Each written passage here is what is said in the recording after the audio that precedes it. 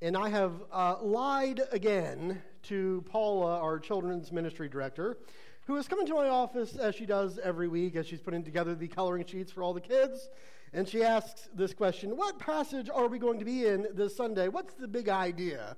So that I can find something appropriate for our kids for this Sunday. And I go, we're wrapping things up this Sunday. And I lied. We're not. We're going to have one more week. So, kids, I really hope you enjoy that Genesis 50 coloring sheet, because we are getting a lot of mileage out of it.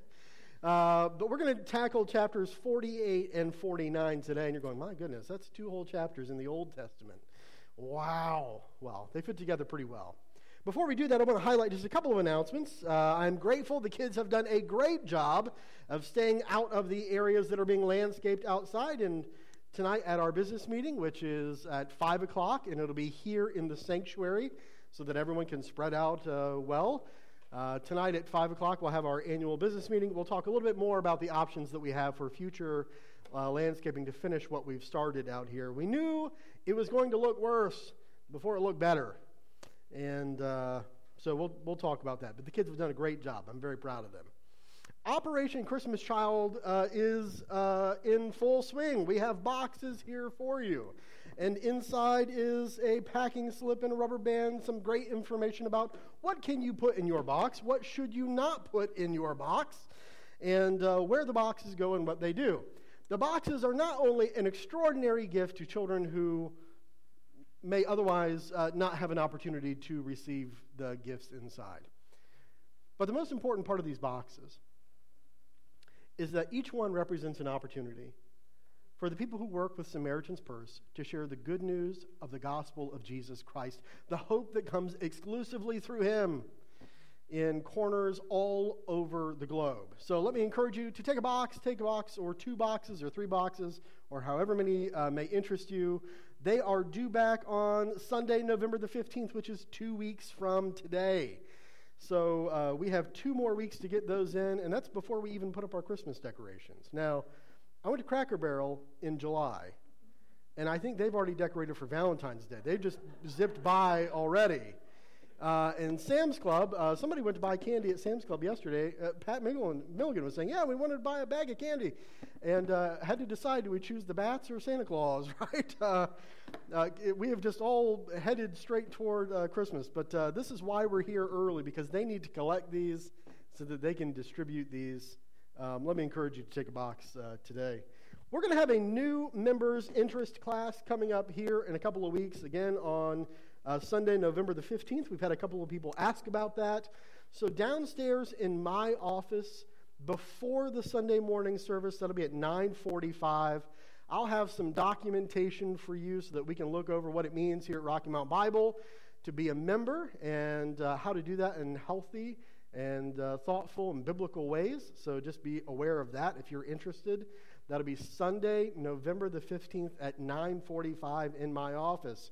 And if you have kids and you want to bring them with you, that's fine. The game room is next door. They can shoot hoops or play air hockey or color or play with Legos. They've got lots of options down there. Again, let me just highlight tonight at 5 o'clock here in the sanctuary, we'll have our annual business meeting. There are some very important things that we need to take care of at that meeting, including, but not limited to, voting on elders and deacons, approving a budget for next year, finding out how the budget is working for this year, and being caught up in general on what's going on here as a church, especially with COVID and the changes that we've made in order to adapt to life under COVID. Things have looked differently in 2020 than they have in years past. So we'll address ever so briefly our thoughts moving forward as we try to engage normalcy and get back what we are allowed to get back in responsible ways. But let me go ahead and pray for us as we shift gears now into Genesis 48 and 49. Father, you reveal yourself. It's one of the most spectacular wonders that our minds are allowed to enjoy here on Sunday mornings as we open your word, that you have made yourself known, that you are a self-revealing God, that you haven't hidden yourself in the dark recesses of the universe, but you have confronted your creation with who you are and what you want from us. And in this revelation, we have discovered that you are altogether kind, that your unsurpassable power, your genius, your magnitude is rivaled only by your kindness and your love and your willingness to engage we, these poor old sinners, entirely dependent on you and what you've done through the cross of your Son, Jesus, who is the Christ. Make us grateful. Expand our hearts and minds for an even greater picture of who you are. In Jesus' name, amen. Having a child is exciting for a number of reasons as we think about where this baby is going to go in our house and how we're going to arrange things. And my goodness, we have one of those little outlet protectors left in the house. And I pulled that sucker out the other day and threw it in the trash can, I don't know, maybe 3 or 4 months ago. And I thought, we're done. Wow. Think about it. I don't need to have, oh, God, all right. Back to Walmart for another box of those things. Don't throw the last one away this time. Let me tell you, they're all getting thrown away as soon as possible this time. This is, at 37, we get to name the baby. Any older than that, and I'm pretty sure God gets to name it. But I do really enjoy thinking about baby names. And I love when people pick good biblical names from the Bible because you get to reflect on who those individuals are. It's like a mental biography being generated in your minds. Sometimes, and I have a real terrible problem of putting my foot in my mouth. Somebody will say, we named our son, we named him Jonah. And I think to myself, have you ever read the book of Jonah? He's a miserable figure. He does almost everything wrong. He has a heart in opposition to the will of God. And I find myself saying this out loud, and I go, oh, no, they just named their baby Jonah. Shut up, buddy. Maybe don't say that. Even churches, right? I love this. I met the guy who pastors Corinth Baptist Church, and I thought of all the cities you could have named your church after Corinth, really. Like, buddy, have you ever read 1 Corinthians? Those people were miserable. And he goes, whatever, you named your church after Rocky Mount. Who are you to talk bad about anybody? And yeah, all right, fair enough.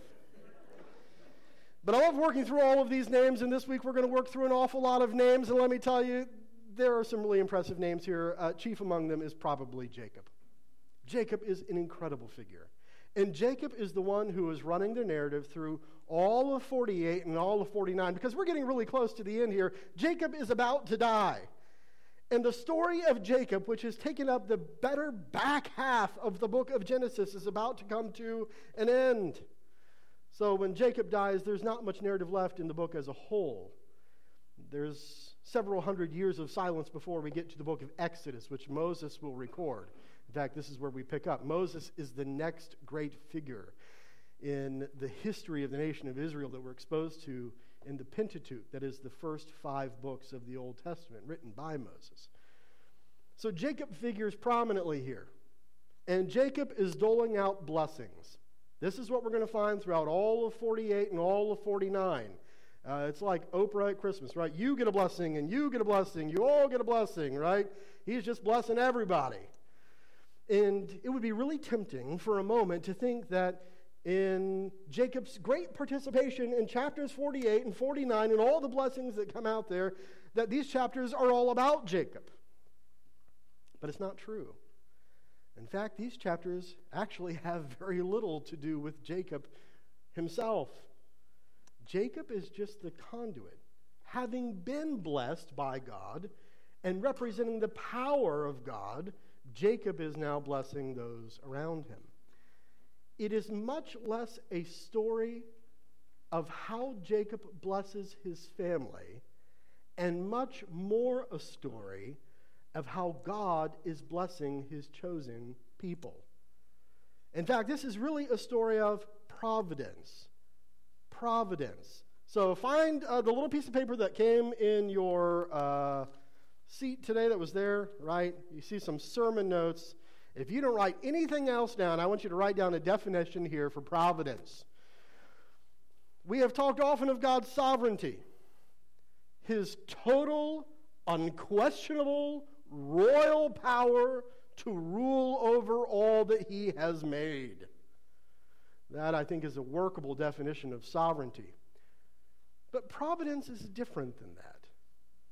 God's providence and God's sovereignty are not totally interchangeable. In the entire time that we've been working through the story of the life of Joseph, we've been talking about God's providence. What exactly have we meant? And we defined it here at the beginning, and we'll define it again at the end. If we're looking for a definition, and in just a moment we're going to start lining up the animals side by side to get ready for our trip on the boat, all right? But it's okay, we're talking about providence. There was providence in Noah too. Maybe we'll go there next. I want to give you this workable definition, providence. And I've used a bunch of P letters here to make it a little more memorable, hopefully. It's God's plan, and here are the two workable parts of this, purposefully and powerfully applied. Providence is God's plan, purposefully and powerfully applied. Almost every time in the Old Testament and in the New, when we talk about the providence of God, we see him working behind the scenes to arrange his sovereign plan. The two emphases that jump out over and over and over again is that it is intensely intentional, that it is purposeful, that it's not random, that it is happening exactly how God would have it happen. It's purposeful. And the second thing that's almost always highlighted, both in the Old Testament and the New, is God's power. God's power being wrought in the execution of that plan. This is the providence of God, his plan. And we've seen this play out here in the life of Joseph. Purposefully and powerfully applied. And in these two chapters, we'll see both of these aspects of God's providence play out very, very clearly. Let's go ahead and start in chapter 48, verse 1. We're going to move through it fairly quickly, all right? After this, Joseph was told, "Behold, your father is ill." So he took with him his two sons, Manasseh and Ephraim. And just note there the order that they're named in. Manasseh is the older one. Ephraim is the younger one. Manasseh is the one who should receive the birthright. Ephraim is the one who would receive a half of that amount of portion of the birthright blessing. And it was told to Jacob, "Your son has come to you." And then Israel summoned his strength. That's the other name that God has given to Jacob. He summoned his strength and he sat up. You can tell these are the last days. The word there is yeshiv, it's dwelling, right? He, one point, dwelled in the land of Goshen. Now he dwells in his bed. He is an old man. And Jacob said to Joseph, God Almighty. God Almighty. This is one of the great monikers for God, especially before the Exodus. It's used over and over again in the book of Genesis. And if you go back to, I think it's Genesis chapter 17 when it's used for the first time, God Almighty, El Shaddai. It's a reference to God's total dominion and power, unparalleled in the universe, galactic power. God Almighty appeared to me at Luz in the land of Canaan and blessed me, and said to me, Behold, I will make you fruitful and multiply, and I will make of you a company of peoples, and will give this land to your offspring after you for an everlasting possession.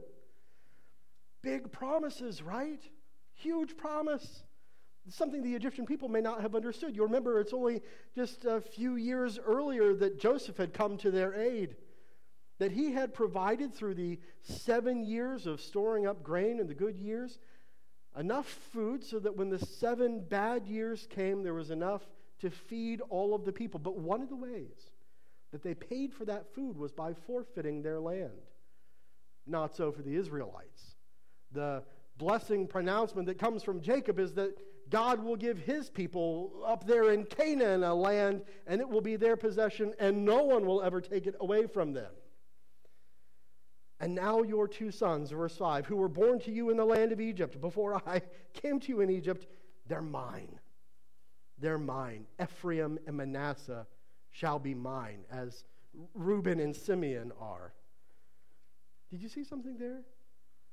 That when we're introduced to the 2 boys at the beginning of the chapter, it's Manasseh and Ephraim, their age order. But now Jacob has started talking, and he has switched the order. He's named the youngest one first, and the oldest one last. That's not the first time this has happened in the book of Genesis. Let's keep moving on. And the children that you fathered, verse 6, after them, they shall be yours. Now, these first two are mine. Any other kids, those are yours, Joseph. And they shall be called by the name of their brothers in their inheritance. As for me, when I came from Padan to my sorrow, Rachel died in the land of Canaan on the way, when there was still some distance to go, and Ephrath, I was burying her there on the way to Ephrath, that's Bethlehem. When Israel saw Joseph's sons, he said, who are these? Who are these two boys? Well, he's just named them. He knows who they are. It's unlikely that having lived there for 17 years, he didn't know who they were. But this is an old man, and his eyesight is failing. We'll see that named explicitly here in the next few verses. But I think something else is happening here too. There's probably a legal element to Jacob's question. Do we know exactly who these two parties are? He's about to adopt them. There's a formal legal ceremony that is about to happen. We need to know exactly who these two young men are. Joseph said to the father, these are my sons, whom God has given me here. Now, father and son have both acknowledged it's God who's working all this out. And he said, bring them to me, please, that I may bless them. And now the eyes of Israel were dim with age, so that he could not see. And so Joseph brought them near him, and he kissed them, and he embraced them. And Israel said to Joseph, I never expected to see your face, and behold, God has let me see your offspring also. And then Joseph removed them from his knees, and he bowed himself with his face to the earth. It's a stunning reversal of what was prophesied way back there in Genesis chapters 36 and 37, right? Remember the prophecy of the elevation of Joseph and the dream of all these sheaves bowing down? Well, now the son is bowing down to the father. And in a much more real sense, it is the son bowing down in acknowledgement of the providence and sovereignty of God. They have all been brought low in humility. They are all in perfect acknowledgement that God is the one who has orchestrated their lives in this history of Israel. And Joseph took them both, Ephraim in his right hand toward Israel's left, and Manasseh in his left hand toward Israel's right hand, and he brought him near. And then Israel stretched out his right hand and laid it on the head of, this is the hand of blessing, it should have gone on who? Manasseh, the older one. And instead he switches it over. And he stretched it, and he laid it on the head of Ephraim, who was the younger, and his left hand on the hand of Manasseh, crossing his hands, for Manasseh was the firstborn. And he blessed Joseph and said, the God whom my fathers Abraham and Isaac walked, the God who has been my shepherd all my life long to this day, the angel who has redeemed me from all evil, bless the boys. It's a fun word that he uses here, the narim, right? The young lads. It's a word that Jacob uses with some regularity, but he only uses it of 4 different people. Anybody want to take a guess who those 4 are? The first is Joseph, his favorite. The second is Benjamin. It's a word that's been reserved exclusively for his favorites, and now he uses it for Manasseh and Ephraim. None of the other sons are named. These are his boys. These are his lads. He has embraced them as his very own, his favorites. And let them in my name be carried on, and in the name of my fathers Abraham and Isaac, and let them grow into a multitude in the midst of the earth. And when Joseph saw that his father had laid his right hand on the head of Ephraim, and it really displeased him, and he took his father's hand to move it from Ephraim's head to Manasseh's head. And Joseph said to his father, not this way, Dad. I understand how old age has maybe wearied your eyes, but this is the firstborn. Put your right hand on his head. But his father Jacob refused and said, I know, my son, I know. He also shall become a people, and he shall be great. Nevertheless, his younger brother shall be greater than he, and his offspring shall become a multitude of nations. And so he blessed them that day, saying, "By you Israel will pronounce blessing, saying, God make you as Ephraim and as Manasseh." Thus he put Ephraim before Manasseh. And then Israel said to Joseph, "Behold, I'm about to die, but God will be with you." The implication being there, even if I'm not, God will be with you. And he'll bring you again to the land of your fathers. Moreover, I have given to you, rather than to your brothers, one mountain slope that I took from the hand of the Amorites with my sword and with my bow. You're blessed, son. You're blessed by the portion that I have given you. You're blessed by my love, and you're blessed by the presence of God. Now, let's make just a couple of notes here, because something really interesting has happened, and we don't want to pass it up for just a moment. It is extraordinarily interesting here that two Egyptian-born boys have now been given land in Israel. Now, look, I know this has never happened in the history of Rocky Mount Bible, but at some point in your life, maybe with some other preacher, you have gotten bored in the middle of a sermon. And I know what you've done. You've gone to the back of your Bible, and you have flipped through all those charts and maps, all right? So I'm giving you permission now, and we're going to pretend that it's not because you're bored. Go ahead and turn to those maps in the back of your Bible and take a look at that. Jacob has sons. There will be 12 tribes, 12 of them, that will come from the sons of Jacob. Now, almost all of you have some maps there in the back. Go ahead and take a look at, I'm almost sure all of you have one of these, the 12 tribes of Israel. Now, we know some things.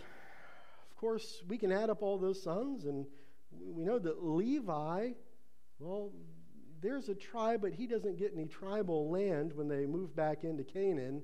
But if we take a look at the upper right-hand corner on the eastern side of the Jordan River, you'll see east, what? Manasseh. And if we cross back over to the western side of the Jordan River, you'll see west, what? Manasseh. And right below West Manasseh, there in the center, very close, just above the tribe of Benjamin, do you see a land apportioned to somebody there that starts with an E? It's the land apportioned to who? To Ephraim, right? Well, here we all along, you knew from all those boring sermons that the promise that was made back there in Genesis 48 actually came true. That hundreds of years later, when the people were taken out of bondage in Egypt and they were taken back into the land of Canaan, the land that they had once escaped because of famine, but is their inheritance now flowing with milk and honey, that land was given to both of those boys. Egyptian-born boys with an Egyptian mother whose grandfather worshipped the Egyptian gods. Well, now this grandfather has given them land forever, an everlasting land, we're told, that can never be taken away from them. It's a startling turn of events in the lives of Manasseh and Ephraim. But what's really interesting here is that Manasseh didn't get the larger portion. Ephraim did. In the ancient Near Eastern world, when inheritances were passed out, it was the oldest son who was given a double portion of what all the other sons were given, and for a really important reason. The firstborn received all the honor. The firstborn received way more money, way more land, way more prestige, way more dignity, and way more responsibility. It's the firstborn who bore the responsibility to become the new patriarch, to take care of his father's widow, to take care of his brothers and sisters, to lead the family, not only politically and socially and economically, but to lead them spiritually, to lead them in righteousness according to the laws of the God of Israel. So that's why they were given more responsibility. Means they're going to need more material to care for the family. It is a huge honor to be the firstborn. It would have been perilously devious to bypass the firstborn son and to give that larger portion to any other son down the line. But that's exactly what Jacob's done. He's adopted these two boys formally. They're going to get his stuff. They're going to be counted among the firstborns. But Ephraim, the younger, is going, why? Why does that happen? In fact, it's not the first time it's happened in Genesis.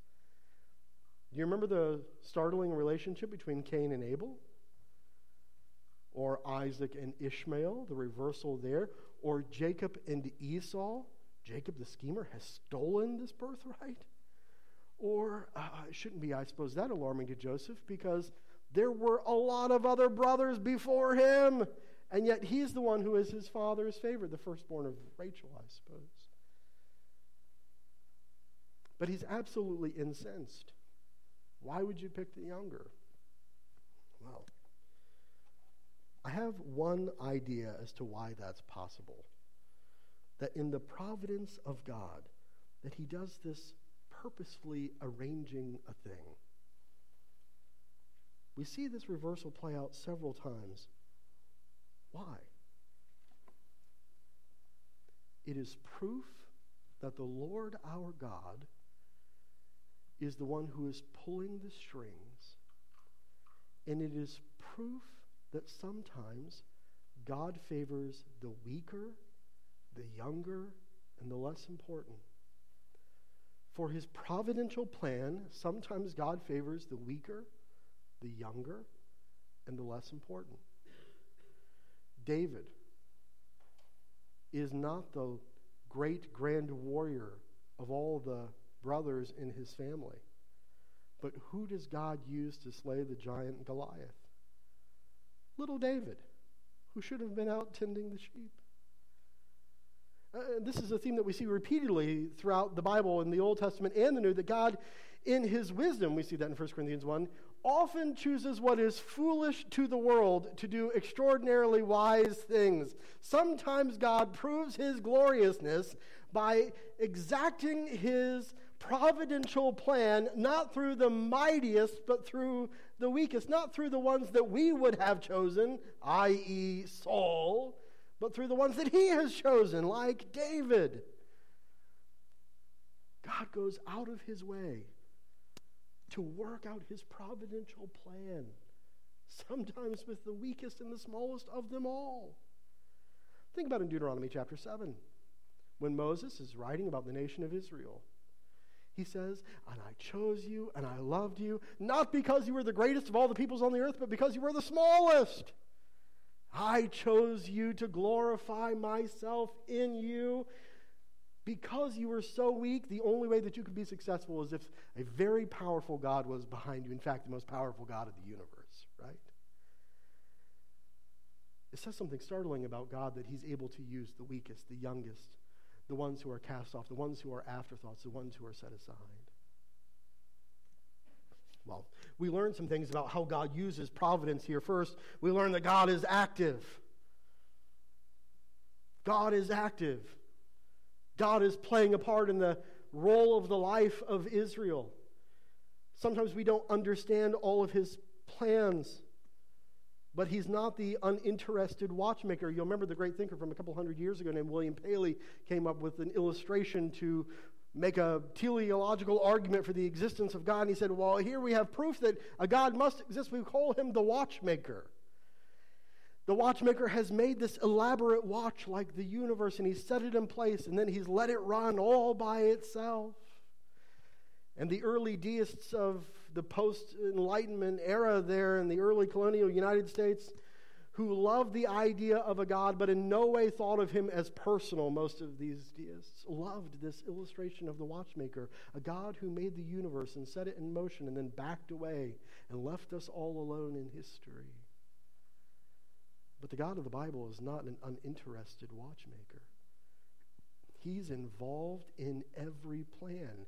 He's involved in every room. He's in every meeting. He's in every agenda. It is all being brought to bear because the God of Israel is there and he's present, and his providential plan is being worked out in all the minutiae of history. He exists in every facet of what is being wrought out in the nation of Israel. The second thing we learn is that God's providence is sometimes indecipherable. What seems foolish to us is wise to the all-knowing God. But it's never arbitrary or capricious. Now, you can go back and question all of God's decisions leading to here, but we've seen how they've worked out for the benefit of Israel, haven't we? All the things that God has done in Joseph's life, which to us seemed arbitrary and cruel, have been absolutely necessary, not only for the benefit of Joseph himself, but for his father and for his brothers and for the future of the entire nation. If God hadn't made the decisions that he made, who knows how Jacob and Joseph's lives would have ended up? I love this. This is one of the things that I think is most revealing about who God is in the book of Genesis, because if we were Islamic, those of us in this room, and the God that we worshipped was Allah, right? False God, preached from a false book, generated by a false prophet. Allah, to those who worship him, has to be, in order to maintain his divine freedom, has to be arbitrary. Now, this is generally how salvation works in Islam. If I do more good things than bad things, then hopefully Allah will let me in. And you say, what do you mean hopefully? Well, he doesn't have to let me in. I could do 99% good things in my life and 1% bad, but he's God. He can do whatever he wants. And he can keep me out for whatever reason, whatever whim, whatever he chooses. Guys and gals, this is not the God of the Bible. The God of the Bible, the God of Abraham and Isaac and Jacob, sometimes makes decisions that we don't understand, but they are never arbitrary. They are never capricious. God is constant in character. God is constant in the execution of his plans. He never, ever changes. He is always holy. He is always kind. He is always righteous. He is always compassionate. God favors the weaker and the smaller sometimes because this helps achieve his plan. Then we get to chapter 49. Now Jacob calls together, verse 1, all of his sons, gather yourselves together that I may tell you what shall happen to you in the days to come. In God's providence, it's startling here to recognize that all of his sons are still alive, right? The old man has survived long enough to see all of his sons become old men, and they're all still here. Assemble and listen, O sons of Jacob, listen to your father Israel. And then he starts walking through the list. There's Reuben, who's mentioned in verse 3. Simeon and Levi, who are mentioned in verse 5. Judah, who is mentioned in 8, 9, 10, 11, and 12. Zebulun, there in verse 13. Issachar in 14. Dan in 16. Gad in verse 19. Asher and Naphtali in 20 and 21. And then Joseph in 22, 23, 24, 25, 26, 27. And then Benjamin there in 27. If you take a look at that list, you'll notice something startling, that of the 25 verses that are listed there for all of the blessings, 10 of them are specifically about Judah and Joseph. 40% of all the blessings are laid out here verbally in Genesis chapter 49 for just 2 of the sons. Just 2. We would have expected the great emphasis of blessings to fall on Reuben, right? Reuben is the firstborn. But Reuben has disqualified himself for his salacious past. Well, then maybe we would have expected that it would have been passed down to Simeon and to Levi, right? The next oldest sons. But we're told over and over again how violent they are, how malicious they are in their hearts, and so they're passed over. And so we get to Judah. Judah's number 4 on the list, and you're saying, well, Judah's disqualified himself as well. Hello, Genesis 38. Tamar, don't you remember that?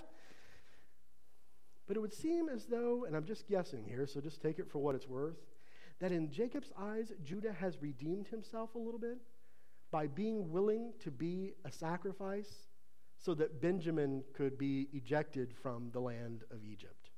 He's offered himself in the place of his brother. At least in his father's eyes, I think he's grown in esteem. Take a look just a little bit here at what's said about Judah. Judah, the one who receives the bulk here, is the oldest of Leah's boys.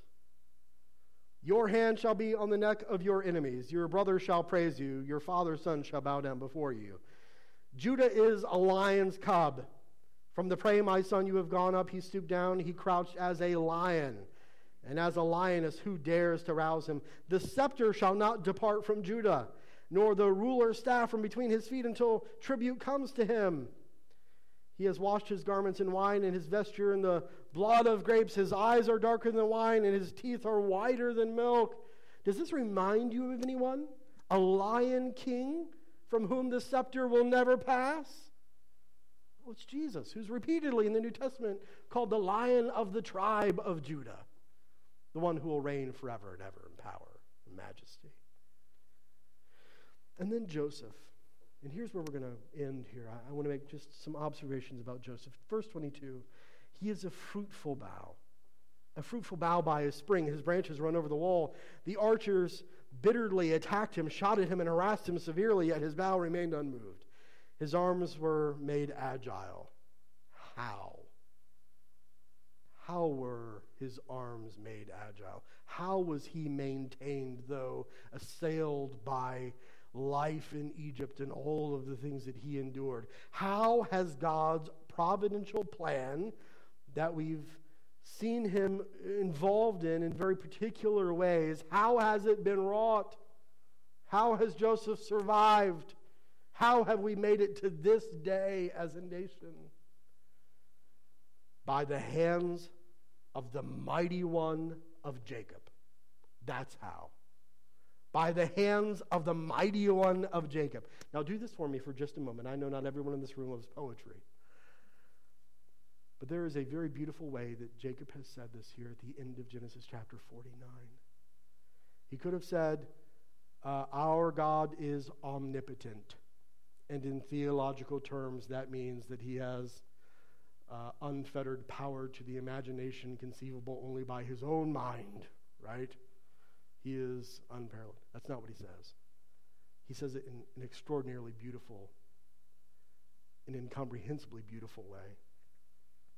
By the hands of the mighty one of Jacob, there the shepherd, the stone of Israel. By the God of your father who will help you, by the Almighty who will bless you with blessings of heaven above, blessings of the deep that crouches beneath, blessings of the breast of the womb. The blessings of your father are mighty beyond the blessings of my parents. Can you imagine the goal to say something like that from Jacob? Greater than the blessings that were doled out by Abraham, greater than the blessings that were shouted out at my own life by Isaac, my father, are the blessings that I am now prospecting over you, my son Joseph. Up to the bounties of the everlasting hills. May they be on the head of Joseph and on the brow of him who is set apart from his brothers. What do we learn here about the providence of God? That it is exacted by the power of God. And we love Jacob for his faith in the power of God. Do you have faith in the power of God? Not a theoretical or an abstract faith. Not the kind of faith that you would describe in a blue book exam. But an actual, real-world faith. Do you have that kind of faith? Do this just for a moment. Go ahead and turn to Hebrews chapter 11. Hebrews 11. Now, I'm sure that you're familiar with Hebrews 11. There are three words that are used to describe that chapter over and over again. Anybody want to say those three words? Hall of faith. Hall of faith. All these great figures throughout biblical history are enumerated here because of the remarkable things that they have done by faith. It's a way to embolden and encourage the church who is living now in exile here in the book of Hebrews, something that we'll come back to in January. Now think about this. Look at verse 17. By faith, Abraham, when he was tested, offered up Isaac, whom he received the promises in the act of offering up his only son. Oh, we get that one, right? What was Abraham's great act of faith that got him in the hall of faith? He was willing to offer up Isaac, his only son, the son of his old age, right? of whom it was said, through Isaac shall your offspring be named. He considered that God was able even to raise him from the dead, from which, figuratively speaking, he did receive him back. By faith, Isaac, now here's the son, Isaac invoked future blessings on Jacob and Esau. Isaac could see by faith, even in the misery that was wrought by Esau's malaise and all of Jacob's scheming, that there would be a future for them, right? By faith, Jacob did what? Now, put your hand over there. Let's think about all the things that Jacob has done. All of the scheming, maybe he emerges out of that, right? That's what he's done by faith. Or maybe it's that he wrestled with God at Peniel, right? And he asks for the blessing by faith. Or maybe that he leads the entire clan from Canaan down to Egypt, and that he believes that by faith. But what is he named for here? What is he elicited for? How does he make the list? By faith, Jacob, when dying, blessed each of the sons of Joseph, bowing in worship over the head of his staff. What's he done to earn his way into the hall of faith? He's laid out blessings that he will never see. And he believes by the power of God, they're going to happen. I don't know how many blessings have been laid out over your life in the New Testament, if we were to count them all and string them all together. The blessing that if we would, by faith, reach out to the grace of God, which condescends to us, that Jesus Christ would live a holy life, die on our behalf, impute his righteousness to us, and rise again. Stay with us every day forever until he gives us new bodies and draws us home to him. Promises like that. Do you have faith in promises like that? A workable, everyday faith that God is who he says he is, that he'll do what he says he'll do, that he is present, and that his providential plan is being worked out even now, even in the good things, even in the bad things that God is working? Do you have the kind of faith that Jacob had to see it all fall apart and then stand back and wonder as God put it all back together again, and know the challenges that would face the future generations, but have the courage to say, I am confident and hopeful of this very thing. This God is all powerful.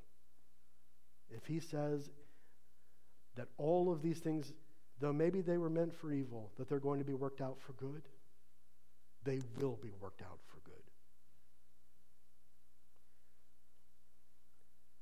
It's easier said than done. I read a story a couple of years ago. Some fishermen in Indonesia were miles and miles off the coast. Something went wrong with the boat, and the boat capsized, and everyone on the boat made it off except one guy.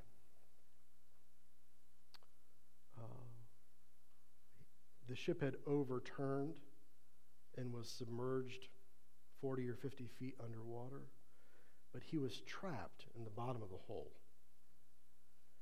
And for 4 days, no food, no water, no light, he banged on the wall of the ship on the bottom of the hole.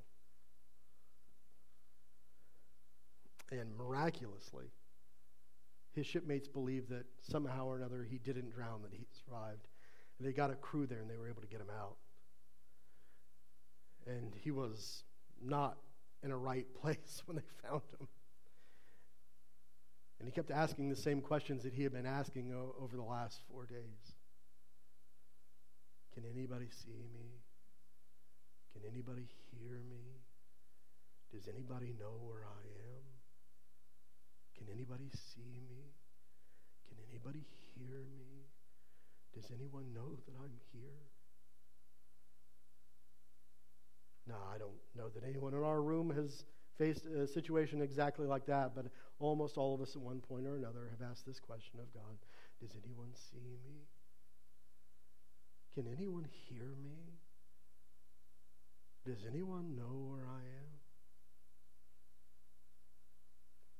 And Jacob hears these questions and he says, oh yes, be confident of this. There's a God who sees you. There's a God who hears you. There's a God who knows exactly where you are. Let me share with you some really good news. He has a plan. And he is powerful enough to see it to the end.